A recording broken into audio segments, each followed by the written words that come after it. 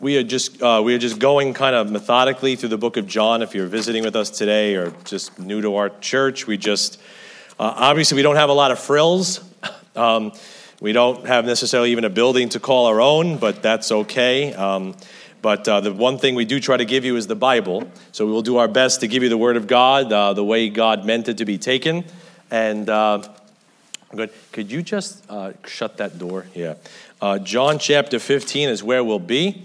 John chapter 15, down by verse number 9. If you're there, say amen. Amen. All right, you got to be a little louder. It's a big auditorium. Amen. Okay, there we go. It's big. It's got cushions. You're very comfortable, so we got to be loud. Let's see, John 15. Now, we had started this last week, and I want to finish it, but I had said last week, and I want to say it again, that our God is in the building business. Amen? The Lord is all about building Christians. Right? He's not about building cathedrals. He's not about building, let's say, large parking lots. He's about building people. And the story is told years ago that my pastor, Pat Dean, he had come from Ohio with Mel Sabaka to pioneer First Bible Church, which was then Bible Baptist. Pat Dean was, I think, a deacon at the time, and he had left his family and come over with Mel Sabaka. And kind of like cornered Mel Sabaka in the office of the church building there at 6200 Amboy Road, and basically said something to the effect like, what are we doing here, Mel? Like, what are we building here, Mel? Like, what's the plan? And he said, I didn't come here to build a church, Pat. He said, I came here to build Christians. And that's really the Spirit of God. That's the Spirit we want to have, and that's the Spirit you see the Savior have. He wasn't about building, let's say, a large estate or building up even ministries, or he was about trying to build people up one at a time. And that's what the Bible's all about, building you up one at a time. And a big part, if we follow this analogy, a big part of the building process is the insulation, right? The insulation keeps the warmth in and the elements out. Now, picture yourself in John chapter 15. It's been 3.5 years. For 3.5 years, Jesus Christ had been building his disciples, laying a foundation, establishing a framework, who he is, what he had come to do, what their future was, what their calling was, how they were supposed to interact with each other. He's laying all this groundwork. And in that upper room, in this scene we're going to talk about, Jesus Christ is trying to insulate his disciples. He knows he can't isolate them because he's got to insulate them because he knows they have to go out into that world. He knows he's going to leave and they have to go out into that lost world and be lights that shine in a dark place. So he's like, you guys can't hide up here in this room forever. Eventually you got to get out there and be the salt and the light I've called you to be. And I love to stay in church forever and have potluck lunches forever. But the truth is, you and I have to go out of this place and go forth outside the camp and bear his reproach and be that light that shines in a dark place. And John 15:9 is where he gives us the insulation. He says, as the Father hath loved me, so have I loved you. Continue ye in my love. He says, we need, guys, and you need, guys, the insulating power of God's love to keep God's people going for God. I can't just keep kicking you, right? I can't. That's not going to motivate you forever, right? If the preacher's just got to keep kicking you to come to church and read your Bible and give out tracts and sanctify yourselves, if all you're doing is because the pastor or the preacher's kicking you, you got the wrong motivation. Now, we all need a good kick once in a while, myself first on that list. But you know what's got to really provoke you? The Bible says the love of Christ constraineth us. The thing that's going to really motivate you to go on read that Bible is because It's a love letter from God to you. The thing that's going to make you want to tell that family member about the love of God is because you know God's love yourself. The reason why you're going to want to bow your heart and say, Lord, thank you for this meal this afternoon is because you know the grace of God that shined on your dear soul. It's the love of God that's got to provoke you. That's what's going to insulate you. And when life starts to suck, well, as it often does sometimes, what's going to keep you going the next round as you're boxing in this life, this thing you call life, is the fact that you know you have a Savior that loves you that much that he says, continue ye in my love. Keep going in my love. That's what's going to keep us going. We said last week, it's a giving kind of love. Remember that? And we said last week, it's a fellowshipping kind of love. And it's that I want to talk about today, because God's insulating love, you know what it's meant to do? Keep the warmth in and this cold world out. That's what insulation does. But here's the angle I want to talk about today. I want to finish this message up, God willing. Number one, what happens if you fail to insulate yourself with God's love? So what happens if we just don't continue in his love and we don't insulate? And number two, how do disciples actually apply God's insulating love to their lives? How do we actually, I know you use a staple gun to maybe apply that insulation to your walls, but how do you actually apply God's insulation to us, to each other? So let's pray and we'll jump in here a little bit, okay? Lord, we love you today. We thank you today. Thank you that you love us so much, Lord, that you gave your only begotten Son, Lord, that whosoever believeth in him should not perish, but have everlasting life. And Lord, as my brother sang, we don't want to move from that spot. I shall not be moved today, Lord, that you love me that much, Lord, that you said, how shall you not also freely give me all things? So, Lord, help us to get lost in that love. Help us to love each other the right way. Help us to take heed to what this message has for me and for us. May we be better Christians having walked in here and heard the word of God. In Jesus' name we pray. Amen. All right. So look at John chapter 15. Last week we talked a lot about the aspects of God's love towards us, the giving nature of his love, the fellowshipping nature of his love. But what I want to get into today is I gave you the carrot last week. This is going to be the stick. Because if you don't insulate yourself with God's love, your heart will grow cold. You don't insulate walls on a house, guess what's going to happen? The house will get cold. Your pipes are going to freeze. You're going to have a mess on your hands. Some of you might be nodding from experience, and I'm sorry if that's you. But if you don't insulate yourself with God's love, all those outside elements that are trying to find any nook or crevice to infiltrate, they will make their way into your heart, and they're just going to cold that thing up, freeze that thing up, where you'll be telling God, I shall not be moved when he wants to move you, because you're going to be like a rock. You're going to be like an adamant stone, right? So think about this. You know God loves you if you're saved? Amen. Do you know that? Right? You got to believe. I know you know it up here, but you got to like almost touch it and hold it in your hand. God loves you the way he loved his son, Jesus Christ. Now, if that's true, God is against the world, right?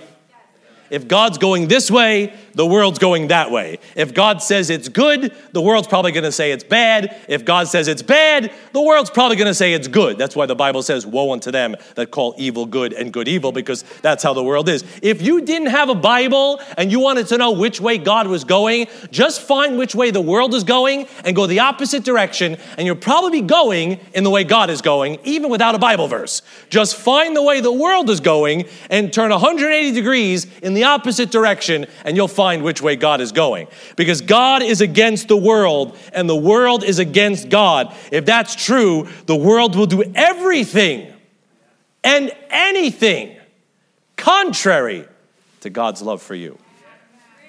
That's what they're going to do. Now look at John chapter 15. He's just talked about his love. Now he's going to talk about something else in verse 18. He says, hey, if the world hates you, you know that it hated me before it hated you.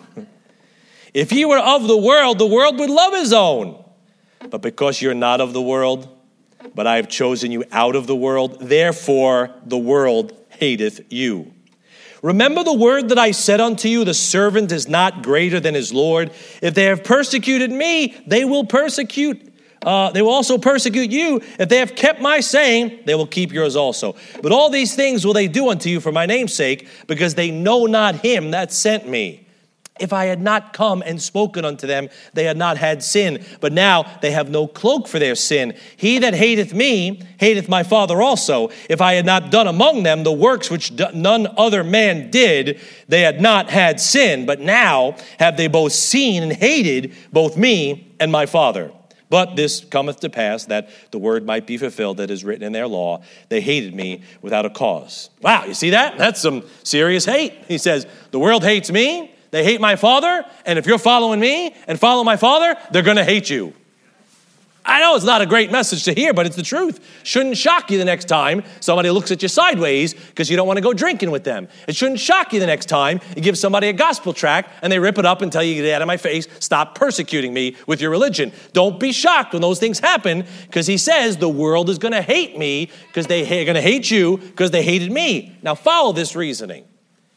If God loves you like he loved Jesus Christ, amen, that was last week's message, then the world is going to hate you the way it hated Jesus Christ. You got me? And if the Lord loves you with a giving kind of love, the world's going to hate you with a taking kind of hate. They're going to take from you. Now go to 1 Samuel chapter 8, and I'll show you that. In 1 Samuel, Israel was getting ready to become a good established nation. They were really becoming an established nation there. They were coming into a kingdom. And you know who wanted to be their king? God wanted to be their king. And they said, we don't want God to be a king. We want a king like everybody else. We want, like those guys that we see on TV. Everybody's got them, we watch C-SPAN too. We want one of those knuckleheads to rule over us. And Samuel said, all right. God said, give them what they want. And in 1 Samuel 8, we see the people's choice of a king. And the people's choice, Laodicea, rights of the people, justice for the people, the ways of the people. The people's choice of a king was King Saul. And King Saul, let me not get on a thing, but he's a lot like some of the leaders we have today.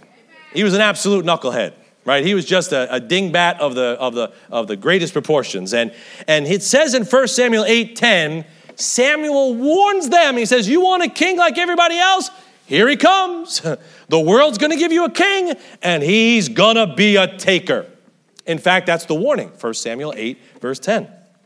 It says, "And Samuel told all the words of the Lord unto the people that asked of him a king, and he said, This will be the manner of the king that shall reign over you." Watch it. He will take.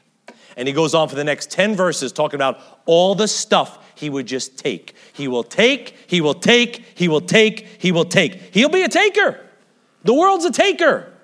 And Saul, if you're a Bible student at all, Saul is a type of the Antichrist.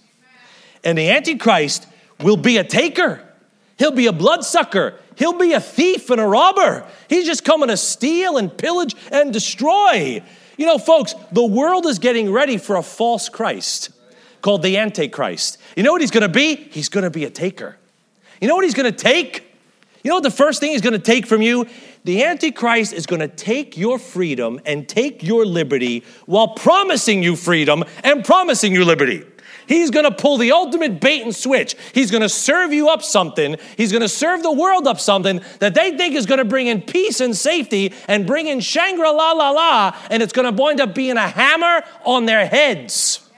Right? And we see glimpses of it now. We see, and I'm not getting political, I'm just trying to wake you up a little bit. They're talking about all these CBDCs, these central bank digital currencies, where they want to know, we don't need cash anymore. We're just going to track all your money and know all your expenses. And we think, wow, that's so great. No more fraud, no more theft, no more wallets, no more this, no more that. Yeah, and the guy behind the panel who's pressing the buttons can figure out what you get, what you don't get, who you give to, who you don't give to, and what penalties we assign to you when you give and spend things that we don't approve of. It's going to promise people liberty. Wow, look at this. All this safety, all this freedom, all this Shangri-La. And the Antichrist is going to use that like a noose around the world's neck to basically put them in a situation where they won't be able to buy or sell unless they prescribe to his program.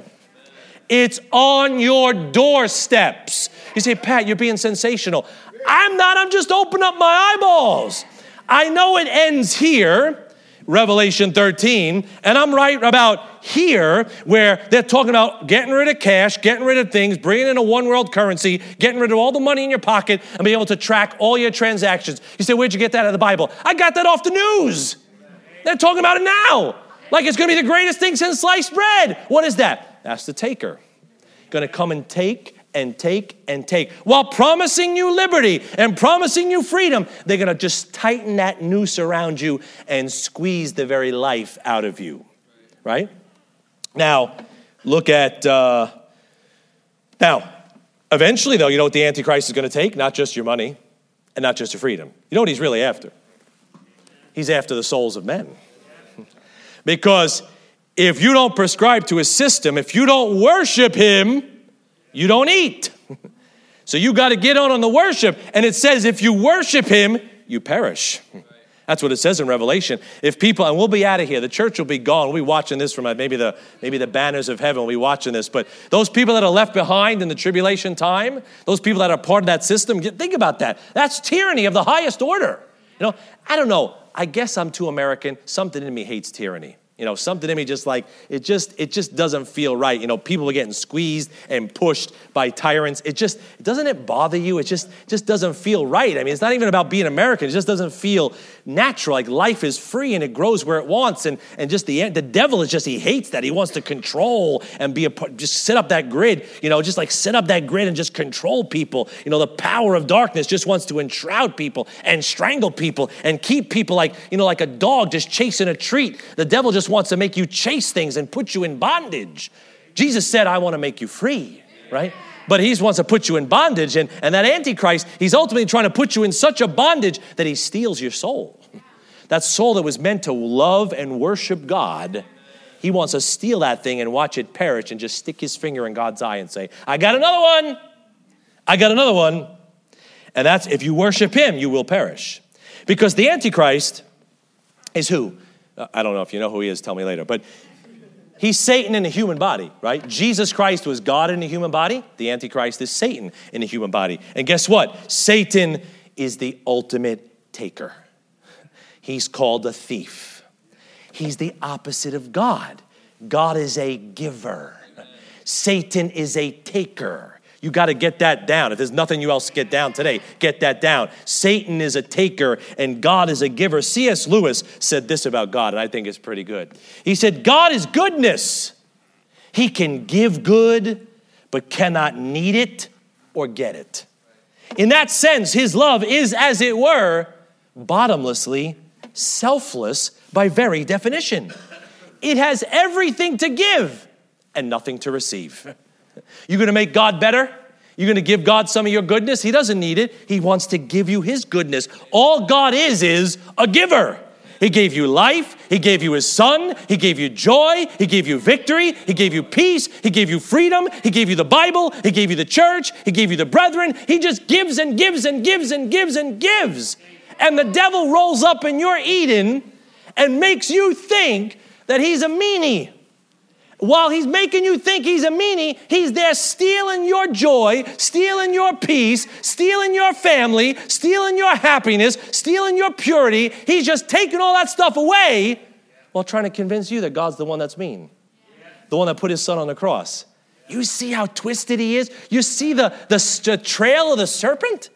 And what I'm saying to you is this, folks. If you don't insulate, and I got a lot of room to like yell and scream up here, so I'm liking this. All right, I'll fill this stage up. It's been a while since I filled the stage, but I could do it. I'm loud enough. But if you don't insulate yourself, if nobody else gets a blessing, I'll get a blessing, right? If you don't insulate yourself with God's giving love, you're going to lose something. I'm warning you. You're going to lose something. And I know people don't like preaching like this too much. That's why the world's a mess and the church is on the toilet seat. But we need like some hard, straight admonitions, you know, and this passage here is a warning, right? Look at some of the things you could lose. Verse 11. And he said, this will be the manner of the king that shall reign over you. He will take your sons. You know what he'll do? He'll take your sons. You know what happened, boys? My teenage and young adult boys, you're not careful. Some girl's going to steal your strength, boys. Some little hussy, some little harlot is going to steal your strength. God wants to use your strength for God, and some girl, you're going to let some girl turn your eyes and have you chasing that tail all over the place. And the energy you could use for loving God and helping your family and maybe earning a living, you're going to be chasing some tail, because I know a guy will chase a tail from here to Timbuktu if he thinks he's going to grab that tail. And if you think it's not true, you just haven't lived long enough and chased any tail. But just you learn from experience that guys are idiots, and all they got to do is realize that if they got the scent, they'll chase that tail all over the place, right? My dog, if he's a boy, if I go to somebody's house that has a dog, he will be all up on my shoes. He'll be all up on my clothes. He'll be like, I'm like, get the heck out of here. Leave me alone. Why? Because he's got a scent. And guys ain't too far behind. When they think they got a scent, saved or lost, they'll be like, no. You know what the devil will do? He'll use that. That could be something beautiful that God designed for when you find the right one, when God brings the right one to you. God designed something beautiful and special. You know what will happen if you follow the devil because you're impatient and you just want to feel good and everybody else is doing it? He'll take your strength. The devil will take your strength. The world will take your strength, boys. Man, we got a room of young men here. We could turn the world upside down for Jesus Christ. But all I got to do is have that one girl call you up, and you're shot. I'm not even going to try. You're shot. You're done. I know the handwriting's on the wall, right? He'll take your boy. He'll take your strength, boys. She'll take your strength. Some harlot, some hussy, some wicked thing will take your strength. Verse 13. Let me bother you a little bit more. Right? Let me bother you a little bit more. 13, it says, and he will take your daughters. Right? Let me tell you something. Nobody's taking my daughter or my boys without a fight. I'm going down with a fight. I'm going down swinging. Like, if I see that stuff on the horizon, I see that stuff coming, like, I am jumping into protective mode. And it says right there, he will take your daughters. Can I say this to you? Ladies, some dog, if you let him, some dog will steal your purity, ladies. He'll steal your ability to blush, ladies. And that's a sad thing. That's what the world wants to do. You're looking at me like I'm like twist, like, what's he talking about? What? Just tell me about the love again. No, I got to give you the other side. Because the other side is that boy, he wants to tell you, if any ladies, young ladies, all the ladies, louder now, help me out. Come on, all the ladies, right? Right? If you're sitting here right now and that guy is telling you, if he starts the sentence with, if you loved me, you would, here's what you need to do. Slap him in the face and walk on down the road. Can you do that for me?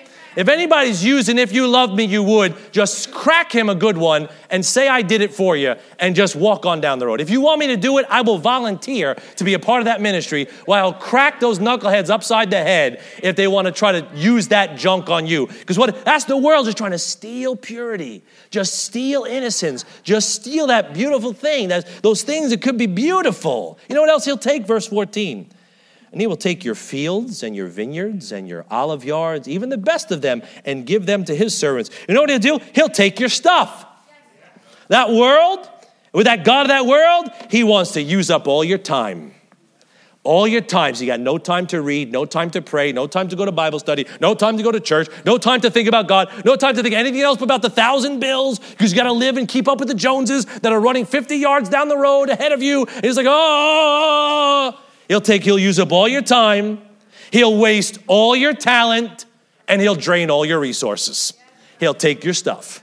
That's what the world wants to do. If you got a gift for music, you got a gift for just doing something, you got a gift to gab, guess what? The world wants to take that and use it somewhere else.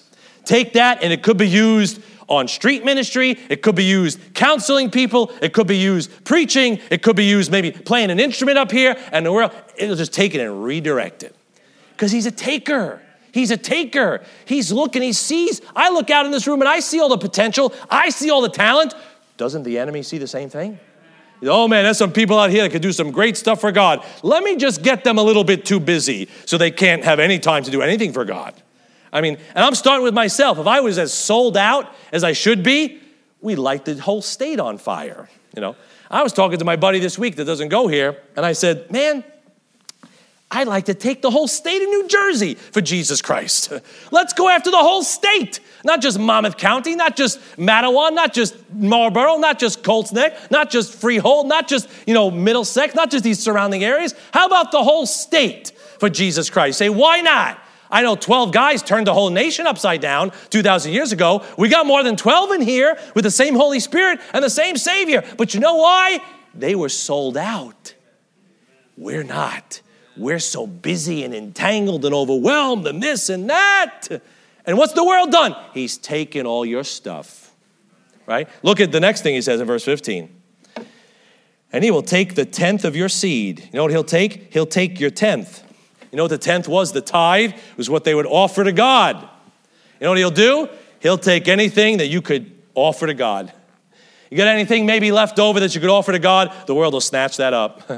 And it could be money, it could be talent, it could be energy, it could be anything. The world just wants to take. And then verse 16, it says, and he will take your men servants and your maid servants and your goodliest young men and your asses and put them to his work. You know what he'll take? He'll take your labor and put those labors in the house of a stranger, the Bible says. He'll have you working for the enemy. He'll have you working. And I'm not saying you got to go to work. You got to go to work. I get that. I'm not saying don't go to work tomorrow, as much as I'd like to not do that, but I got to go do that. I'm not saying that, but he's saying just that energy, just that time, just that, I talked about it last week. When I was back in Brooklyn Tech, I used to coach a team. You know what it did? It just took all my time. And it wasn't bad. I was helping kids, and I tried to rationalize that, I'm helping kids. But in the end, I was just making excuses, trying to do something I like to do. Right? And it sucked all that time away that I could have given to the Lord. And then my wife was finally like, honey, and I was like, you're right. And I stopped. And when they asked me now in my new schools, you want to do that again? I'm like, no, sir. No, thank you. I'm not doing it because I know it'll happen. I'll get sucked into it. If I got a year or 2 years, if I drop dead in 5 minutes, so be it. You know what? I want to try to empty the tank for the Lord. I want to try to burn myself out. So that when I get there and if I have to limp over the finish line, at least the Lord will say, well done. Not, well, you made it. I don't want that. I want him to say, well done. Not like, well, I guess you're saved. I mean, you didn't look like it, but you were. But I want him to see me just, if I got to scratch and claw and just plow through like a lineman trying to bust a hole open before the goal line, that's what I got to do. I mean, isn't there any of that in you? Am I the only one? I'm not a tough guy. I never played football. I could barely coordinate, two things like going at the same time. But I mean, if you know the Savior went a little further and a little farther and poured out his soul unto death, and there's not something in a red-blooded man that says, wow, I want to follow that captain. I don't understand what's up with your salvation. You're way too entangled. You're way too numb to what Jesus Christ has for you because the devil wants to take all your labor that you could be doing something for God that's eternal with your family and all that good stuff. I don't just mean setting up in here. Just with your family and your life and just loving God the right way. He wants to take all that energy. So you got nothing left to give.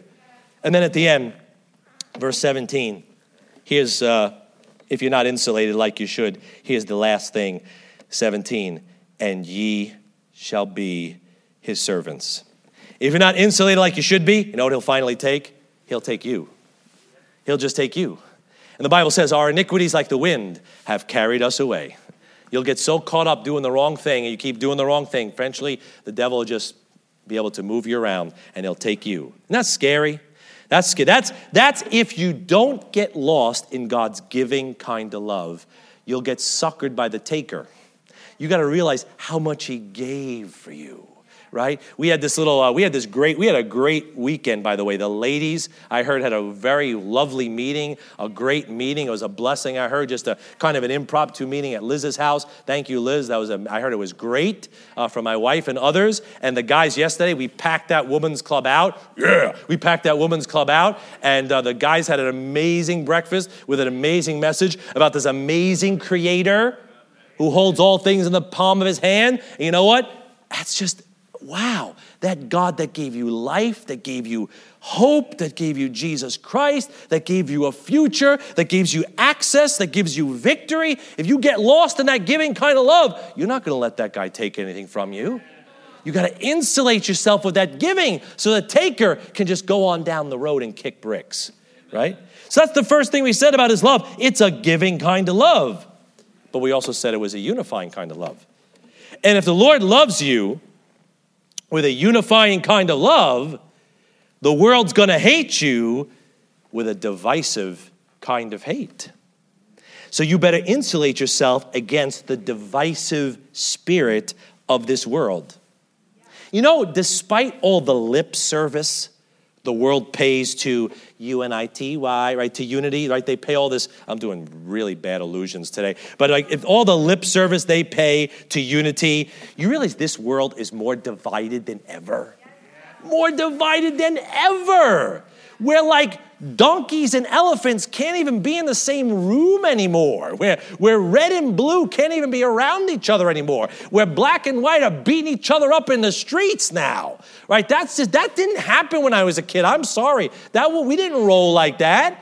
Right? We didn't roll like that. But the world, my goodness, folks, we got people hating each other over their culture. We got people hating each other over their backgrounds. We got people hating each other because of their bank accounts. We got the the United States of America on the brink of like a civil war. Like people are ready to blow their top and run to their guns and just shoot their neighbors. Like they're losing their minds. We got divorce rates that are skyrocketing. We got children who hate their parents and want nothing to do with them. You see, what is that? That's the God of this world.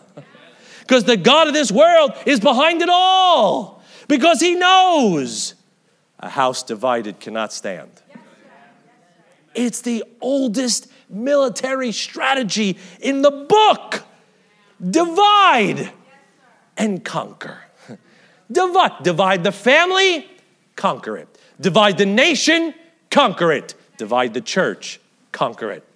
That's the spirit of this world. That's the spirit all outside this room. That's like if you could see it encroaching upon you. That's what that spirit wants to do. It wants to divide. That's the devil's playbook. God wants to unify, bring together, have there be that harmony, that one mind and one mouth that loves Jesus Christ and serves him with that one spirit. And the world just wants to tear you apart and watch you tear each other apart. That's why you got to insulate yourself against that divisive spirit of this world. Look at 1 Corinthians 1. Am I making any sense to anybody? Because you're really far away now. I'm ready to jump off into the deep here, you know. I see Leviathan playing in there, all right? But anyway, 1 Corinthians 1. The Corinthians were a very divided church. Pastor Mel used to say that if any church was like the church out here in the New York City area, which is where we are, it would be the Corinthians. And in 1 Corinthians 1:10, Paul warns against them and says, "Now I beseech you, brethren," 1 Corinthians 1:10, "by the name of our Lord Jesus Christ, that you all speak the same thing, and that there be no divisions among you, but that you be perfectly joined together in the same mind and in the same judgment." Wow. Go to chapter 11. Watch this. That's what he told them to do. Were they doing it? No. 11:18. For first of all, when you come together in the church, I hear that there be divisions among you. And I partly believe it. He says, it's getting in, guys. I told you not to let it in, but you're letting it in. And brethren, if that's the weather outside, if the weather outside is frightful, right, and is divisive, and it wants to make you tear each other apart and divide you and polarize you and split you up and do all that stuff, if that's the weather outside, you better believe that spirit's trying to get in here. That spirit's trying to get in here and get between families and get between brethren and get people turned against each other. And we have to endeavor to keep the unity of the spirit in the bond of peace. And if the Lord loves you enough to show you everything, because that's what we said last week, he wants to show you and fellowship with you and get you in on everything he's doing, then guess what? The world wants to confuse you. The world wants to keep you in the dark. The world wants you to wonder about that hidden knowledge on that tree. That's how the world rolls, right? That's how the devil rolls. Hey, but what about that tree? You don't know what that's like, do you? How many kids did he get doing something wrong because he said, hey, how do you know you don't like it if you don't try it? Right? Can I just give you the answer to that, kids? When someone says, how do you know you don't like it if you don't try it? Just ask them, have you ever put your thumb in a cheese grinder? No. How do you know you don't like it if you don't try it? Have you ever stuck a needle in your eye? Of course not. How do you know you don't like it if you don't try it? Just show them how dumb that reasoning is, right? You've got some people, right? I got my left eye got maimed by a thorn bush when I was 8 years old, so I'm legally blind in my left eye. You want to know what it's like to have a thorn bush rip your eye open? No, you don't, right? I could warn you and tell you, you don't want to experience that. You don't need to try everything to experience it. But that's how the devil rolls. Hidden knowledge, Gnosticism, mystery, right? That's what New Age is all about, right? Hidden knowledge, mysterious knowledge. Let's open up your third eye and just have you go all the way down the rabbit hole and see what's out there, right? That's, people mess around with drugs and all this stuff that goes on in certain types of LSD trips. And, I saw this, I saw that. Certain monks do things like that. That's all satanic. It's all trying to search for this hidden knowledge. God says, hey, knowledge is easy to them that understand. It's like right there. God wants to put it right there. Come unto me, all ye that labor. I'll give you rest. The devil makes it secretive and hidden. And, they do that with your soul. Hey, you live a good life and do the best you can. And maybe at the end of your life, you'll go to heaven. But you can't be for sure. But try your best, but you'll never know for sure. But try your best, but you'll never know. Right? What is that? Is that God? No, God says, these things have I written unto you that believe on the name of the Son of God, that ye may know that ye have everlasting life. 1 John 5:13. The religion says, that's a sin of presumption. You can't ever know for sure. That's presumptuous to say that. Where did you get that out of? You didn't get that out of this Bible. Jesus said, these things I say unto you, that ye might be saved. Are you saved? The Bible says, believe on the Lord Jesus Christ, and thou shalt be saved. You see, that sounds so easy, because the Bible says knowledge is easy to him that understandeth. If you know who God is and who you are, hey, it's easy to know you need to get saved. It's easy to see the way of salvation. It's easy. But when you get caught up in this self-righteous, mystical, Gnostic garbage, you know what you end up doing? You'll end up sounding like a postmodern philosopher, right? That's what you got. If you're not insulated against that spirit of confusion, you'll be suckered by Satan and speaking like a postmodern philosopher. We're going to deconstruct everything. Why only one man and one woman? Why? Love is love, right? Why only one Bible for the church? One says it as good as the next one, doesn't it? Oh, the fundamentals are in there, aren't they? Why only Jesus Christ to get to heaven? Why not Mary? Why not Buddha? Why not Muhammad? Why not Allah? Why not this one? Why not that one? You see, that's postmodernism. Just why? Postmodernism is like a 3-year-old that never learned to shut up. Why? Why is 2 + 2 4? Because it is. Why is Jesus Christ God? Because he is. Right? Ultimately, truth has to start with a terminus. He is that first cause. He is the way, the truth, and the life, because he's the way, the truth, and the life. But see, confusion wants to come in there and just twist that and turn that around. And the world, oh my goodness, the world is lost in confusion. Aren't they confused out there? Come on, aren't they confused out there? I mean, they're confused. I mean, David said, I have more understanding than all my teachers. I mean, it is easy to look smart today. It's really easy to look smart. You could be stupid and look smart, right? I'm telling you, it's really simple. They don't know anything about what truth is. They don't even know what gender is. They don't know anything about money or what to do with it, why it's going away, why it's going into a bag with holes. They don't understand what's going on in the Middle East. They don't understand who God is. They don't understand how to get to heaven. They are confused about everything. And we should be trying to tell them, because it's sad to see our loved ones so confused about everything. So much so, they don't know which way is up anymore, right? Up is down, down is up, left is right, right is left, good is bad, bad is evil, bitter is sweet, sweet is bitter. God told us in Isaiah 5, watch out for the day when it gets so upside down that the world seems like it's crazy. The Bible says it will be given to madness. And the world is given to madness. I mean, madness. It's just I don't watch the news anymore, but every once in a while you just turn something on. You're like, I wish I didn't look at that. And it's not like you're looking at anything bad. It's just like a headline. Just, really? Really? Like strike me YouTube down if you want to, but you want to have a 50-year-old dude go play basketball with a bunch of high school girls, and I got to sit here and pretend like you're one of them, right? Cuckoo, cuckoo, cuckoo. Right, that's just, you're clobbering them on the court. You're throwing them on the ground. You're banging them left and right. Forget about boxing out. You're knocking them into the stands. And we're supposed to pretend like you're one of them, right? It's just like, let's all pretend. It's like, don't tell the emperor he's naked. Like, it's madness. It's mad. I'm not hating. I'm just saying, in that madness, and some of you are uncomfortable that I'm saying that. I hope he gets off this soon. They're going to come in. The black helicopters, they're coming, right? Where are the egresses? Mike Colleen, where are the egresses, right? You're all like worried about this stuff. Hey, the world has gone cuckoo for Cocoa Puffs. They're crazy. I am not going to finish this one either. I'm not doing. All right, let's go to 1 Corinthians 14. There's no clocks in here. This is great. All right, 1 Corinthians 14. I know you got your phones. All right, listen. 1 Corinthians 14. I mean, I look like the nut job for standing up here and saying those things. And the pundits, I watched this MSNBC thing, unfortunately, this week, where the woman got up there. I think she was a woman. But if I ask what is a woman, I get in a lot of trouble. But she got up there and she said, these Christians think that their rights come from God. And all the pundits are like, yeah. I mean, and I was like, was she saying something bad?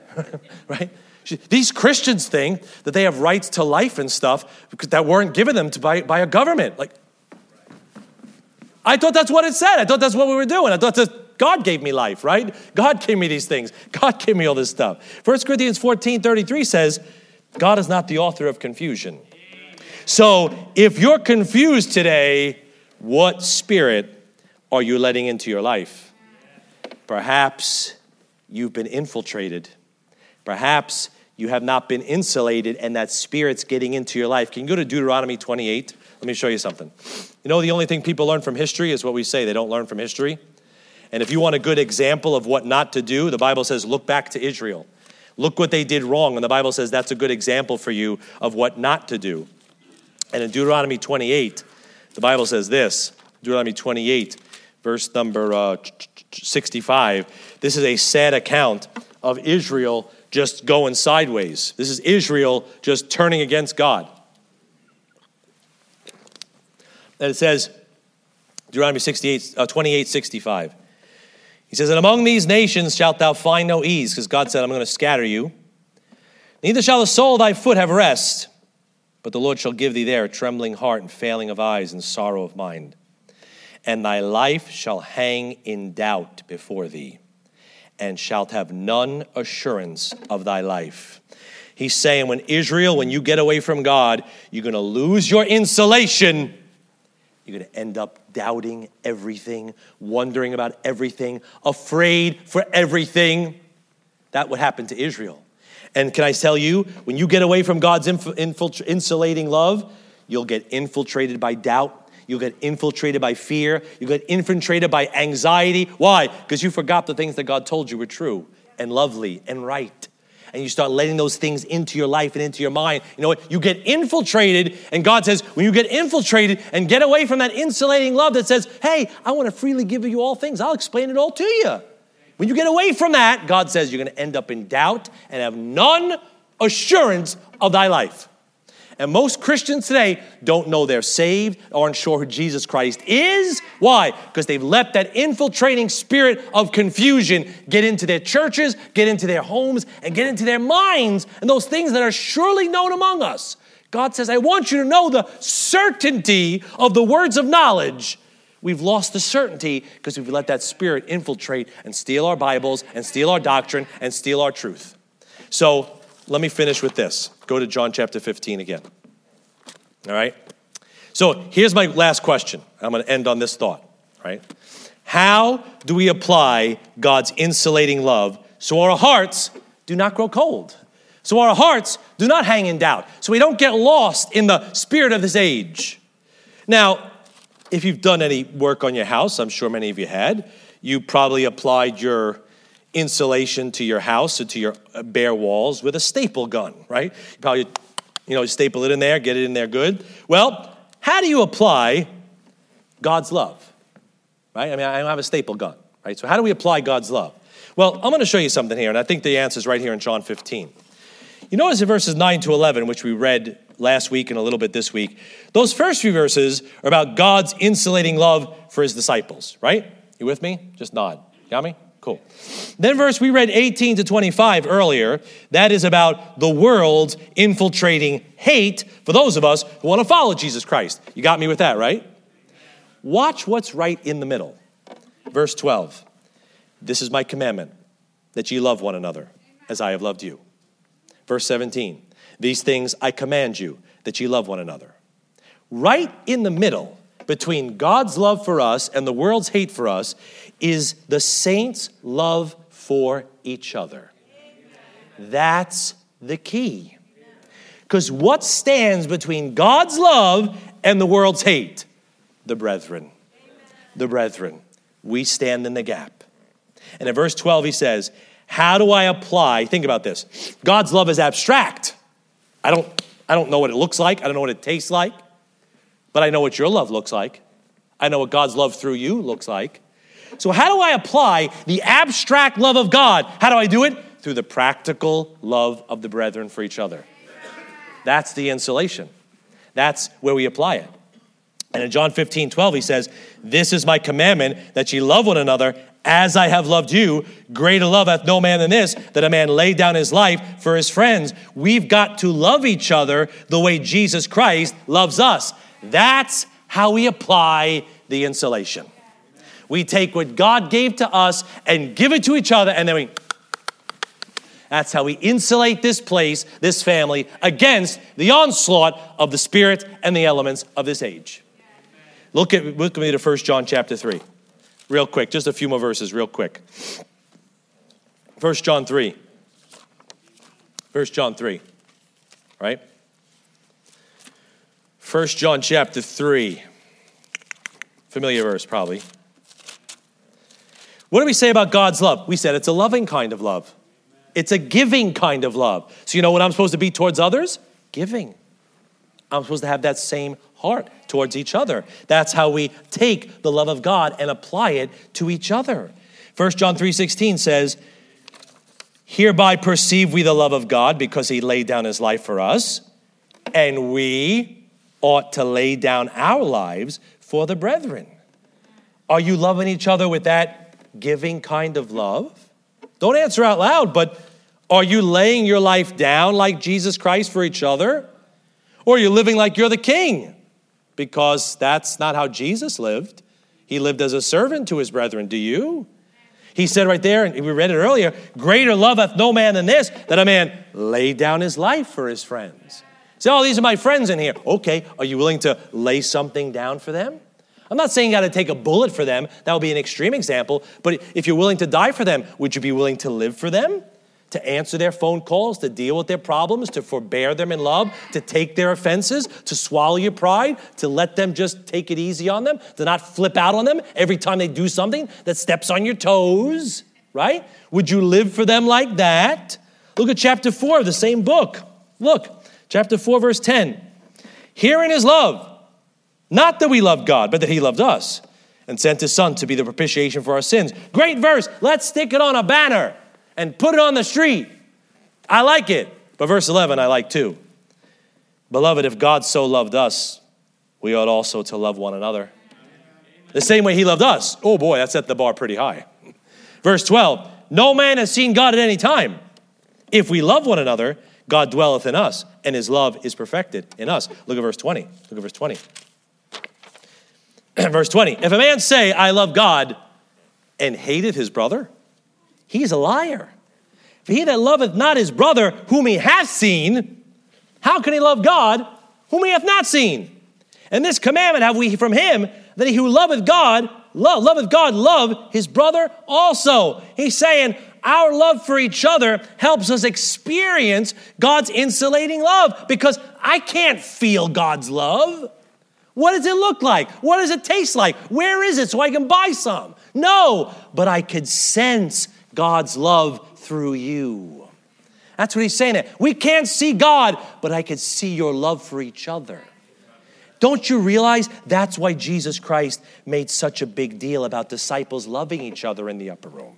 That's why he made such a big deal about how we treat each other. That's why he kept pounding it in that upper room. Love one another. Love one another. That was his last message to them. Love one another. Love one another. Because that's how you take this abstract thing that I've done for you and make it practical on the ground level for each other. That's why yesterday, after the men's breakfast, about, 15 or 20 of us, we went to go look at a building out in the Keyport area. And the building was like, a wreck. It was a big wreck, and we were just seeing if it was a wreck that could be salvaged. And a lot of guys came. And you know what? It was such a blessing. Whether the building works out or not, and it's probably not. I don't know. It's just a building to look at. It was an hour of our time. It was, nice to look at. But you know what struck me? Guys in here that have some trade skills, they came and looked. Guys that are sitting in this audience that I've known for years, guys that aren't sitting here today that have been saved, I've known for 20 years, you know what? They volunteered their time to just come and take a look at a building that probably has very little to ever do with them. You know what that struck me about? That was an amazing illustration of God's love in action to me. Because God doesn't care about the building. God cares about how we treat each other. You know what struck me about? You know what that was a reminder to me about? That was like God reminding us that he cares about us. How did I remember that God cared about us and cares that we do have a building and find a space? He brought about 15 or 20 great brethren out to come look at this building and check it out and do this. Why? To remind me and to remind us that, you know what? I love you, son. He applied his love through the people in my life that expressed that love and demonstrated that love. And it was such a great illustration of that love. It was great. It was such a blessing. Hey, who cares if that building works out or not? I don't, but I was more blessed by the fact that, wow, look at the family of God coming together just to kind of help each other out. You know what that is? That's great. That's fantastic. God doesn't care so much about the goal. He's caring about the process and what you're becoming in the process. Right? You study, right? You work on your stick skills, Jason, your hockey skills. You know what he's really caring about? My daughter works on her post moves and stuff. You know what God really cares about? The character that you're developing. The person you're becoming. If that discipline of sport helps you become a disciplined human being, fantastic. If it turns you into a proud, arrogant idiot who has to roll in his drip and just, look like everybody's staring at him, then we don't want any part of you. But if it makes you a good, all the stuff we do, tracting, witnessing, laboring, you know what it's supposed to do? Train you and change you and make you into a person that reflects the love of God and shows the world who he is. That's the end goal. How we interact with each other is meant to show God's love for us. And to me yesterday, call me pie in the sky, call me optimistic. I just call myself charitable. I just thought it was a great experience. It's just wonderful to see the family of God, guys like Jim Scroy and Kevin and Larry and Eddie and just a bunch of guys and a lot of guys from in here just came out just to help each other out. Just the family of God just coming out to help each other out. Some of you on the edge of your seat like, are we getting the building? You're missing the point. That's not the point. The point is God's love was applied through the people expressing that love. And that's it. By this shall all men know that ye are my disciples, if you have love one to another. It's a giving kind of love. So what does your love or lack thereof for each other say about God's love toward us? And if your love for the people in this room is supposed to tell people what God's love for us is like, how are you doing? How are you doing? Because God left us here to treat each other in such a way that the world would say, wow, God really loves you. How are you treating each other? If it's more blessed to give than to receive, what are you giving to bless your brethren? Let me give you one more. Colossians chapter 2. We said it was a giving kind of love. Colossians chapter. Can I give you one more? All right. I know you can't answer that question honestly. Colossians 2. All right. Colossians 2. We also said it was a unifying, fellowshipping kind of love, right? It was unity wrapped up in it. The Father loveth the Son and showeth him all things, Jesus said. Okay? Colossians 2:1. For I would that ye knew what great conflict I have for you and for them at Laodicea, and for as many as have not seen my face in the flesh, that their hearts might be comforted, being knit together in love. The Lord wants his people to be knit together in love. Like that, knit together in love. Unified together. Notice in verse 1, he directs this desire to those in Laodicea. Hello, that's where we live. You're living in Laodicea right now. That's the time period we're in. And in a polarized world like the world we're living in, where it's so polarized and so divisive and so just, somebody's at the door. It's okay. The Ring camera sees them. We don't have to go to the door. Just, duck. Don't let them see you. Don't let them see you, right? I feel bad. This guy came. I did it this week. Some guy came this week. Some guy with the patio guy rang the door at 10 o'clock in the morning, and we all went into high alert, Our phones all went off. Somebody's at the door. Somebody's at the door. Get the dog. Everybody, get down, get under the windows, get kids, get in the basement, there's somebody at the door, right? That's how we are now, right? It's great to do Operation Jerusalem because nobody comes to the door. We're probably all over the Ring cameras of everybody in Matawan and South Amboy because, we're just like those guys, we just walk up there and I know Danny Cohn likes to wave. Because there's a Ring camera on every door, and it's just like, Alpha team, go. It's just somebody at the door, they freak out. But that's the world we live in, where everybody's just tucked into their own little space. Don't look at each other, don't talk to each other. Just stare at your phone and pretend like you're angry, and nobody will bother you, right? And in a polarized world like that, the church of the last days can easily be caught in that spirit. Just leave me alone. Don't call me. Don't bother me. Don't talk to me. I just come to church, and then I leave. Great. Turn your frown upside down, please. You scare me, right? Just relax a little bit. Let your face know you're happy, all right? And if it's easy to get caught in that spirit. It's easy to put your proverbial Ring camera on your life and just say, talk to the Ring camera. I even have a pre-recorded message on mine. Ding dong. Sorry, we can't come to the door right now. It's just like, I'm not even going to talk to you. I'm just going to put the recorded message on because we don't want to interact with each other, right? But God says we're supposed to be knit together in love. Now go to 1 Corinthians. I'm going to just end with this. This one's going to be rough. Corinthians is rough because I said, like Pastor Mel told us, we were like the Corinthians. And if you study the cosmopolitan Corinthians, you find out that schisms, divisions can happen in the most subtle, pious ways.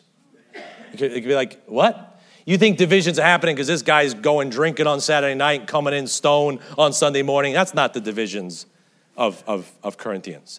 You think Corinthians is happening because this guy's, worshiping in the Buddhist temple and trying to bring incense into the sanctuary at the church. No, that's not what's going on in Corinthians. It's subtle, pious nonsense, just that gets in between people. I'll show you some of it right here. 1 Corinthians 1. I talk faster than my mouth can form the words. 1 Corinthians 1, verse 11. Paul says, "For it hath been declared unto me of you, my brethren, by them which are of the house of Chloe, that there are contentions among you. Now this I say, that every one of you saith, I am of Paul, and I of Apollos, and I of Cephas." The first reason you see divisions happening? Because some brethren follow men over God, right? They got that celebrity culture in the church.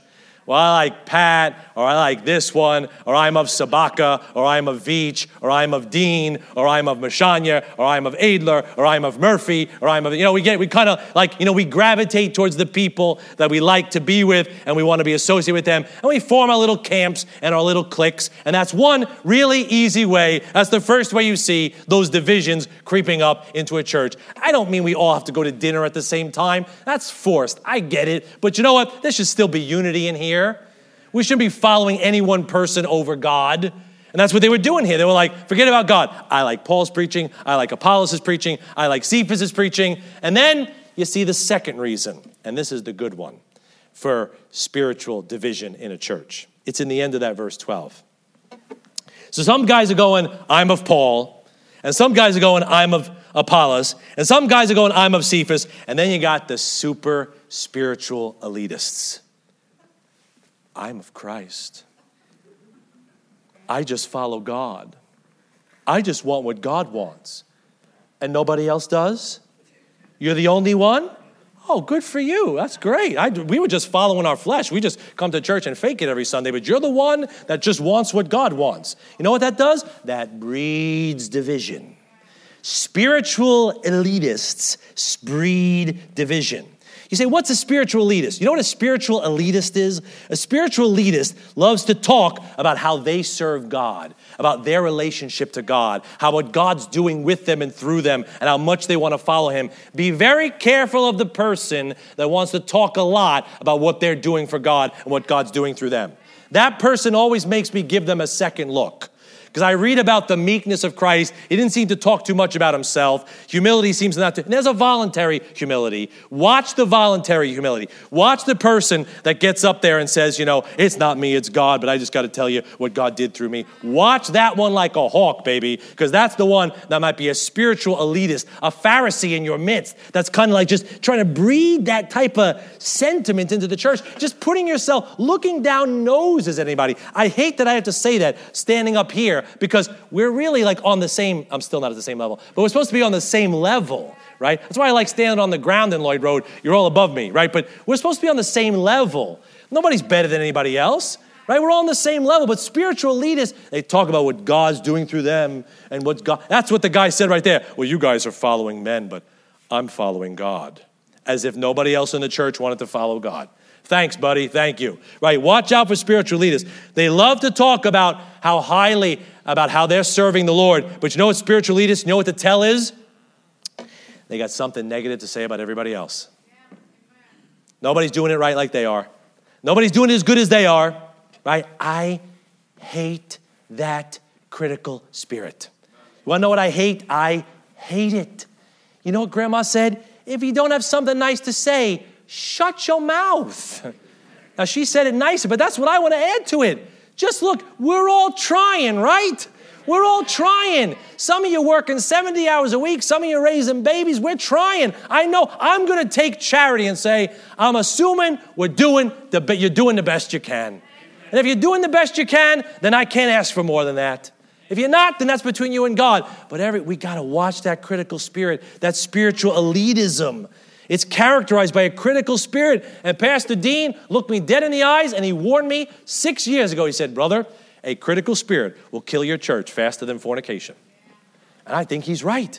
Because it just puts a chill on everything. It just makes it uncomfortably around each other. Because did I do it right? Are they judging me? Are they upset with this? Are they going to rebuke me? Are they going to reprove me? They're going to give me their 2 cents. Can't we just all, to quote the brother, can't we all just get along? Right? Can't we all just enjoy being with each other?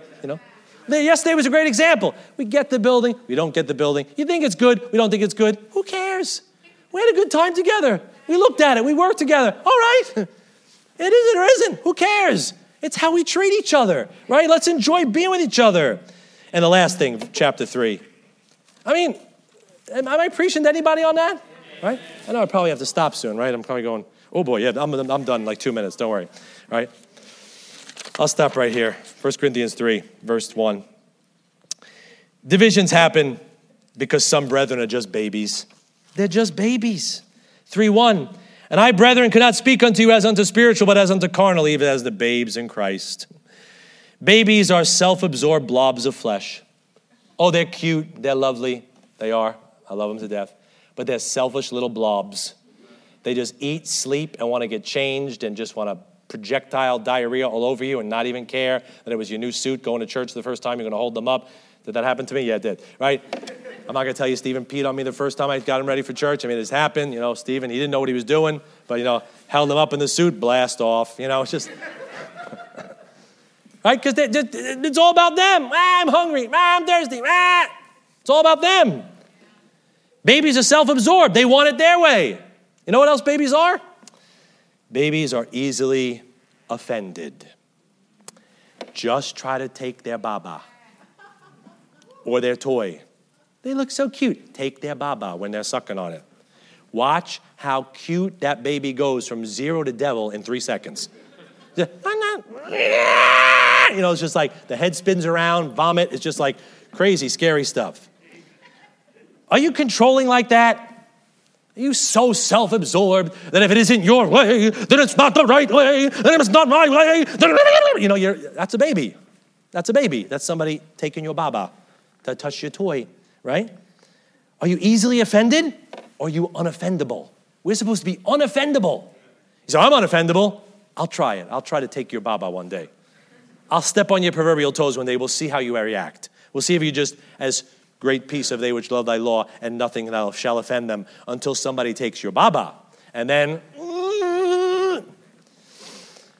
verse 3, for ye are yet carnal, for whereas there is among you envying and strife and divisions, are ye not carnal and walk as men? Folks, if you don't love each other like the Lord, and love each other like men love each other, you're going to tear each other apart. Every great empire crumbles from the inside. Study history. Greece, Rome, England, America. We're just tearing each other apart from the inside. The only thing we learn from history is we don't learn from history. So I ask you, will you destroy yourselves, dear church? Will you destroy yourselves? Because if we're not insulated in here, we will be infiltrated by the divisive spirit out there. And last verse, just end with me in John 15. I'll pray in just a second here. John 15. Thank you for your attention. Thanks for being here today. Thanks for putting up with me and my ranting. All right. John 15, 17.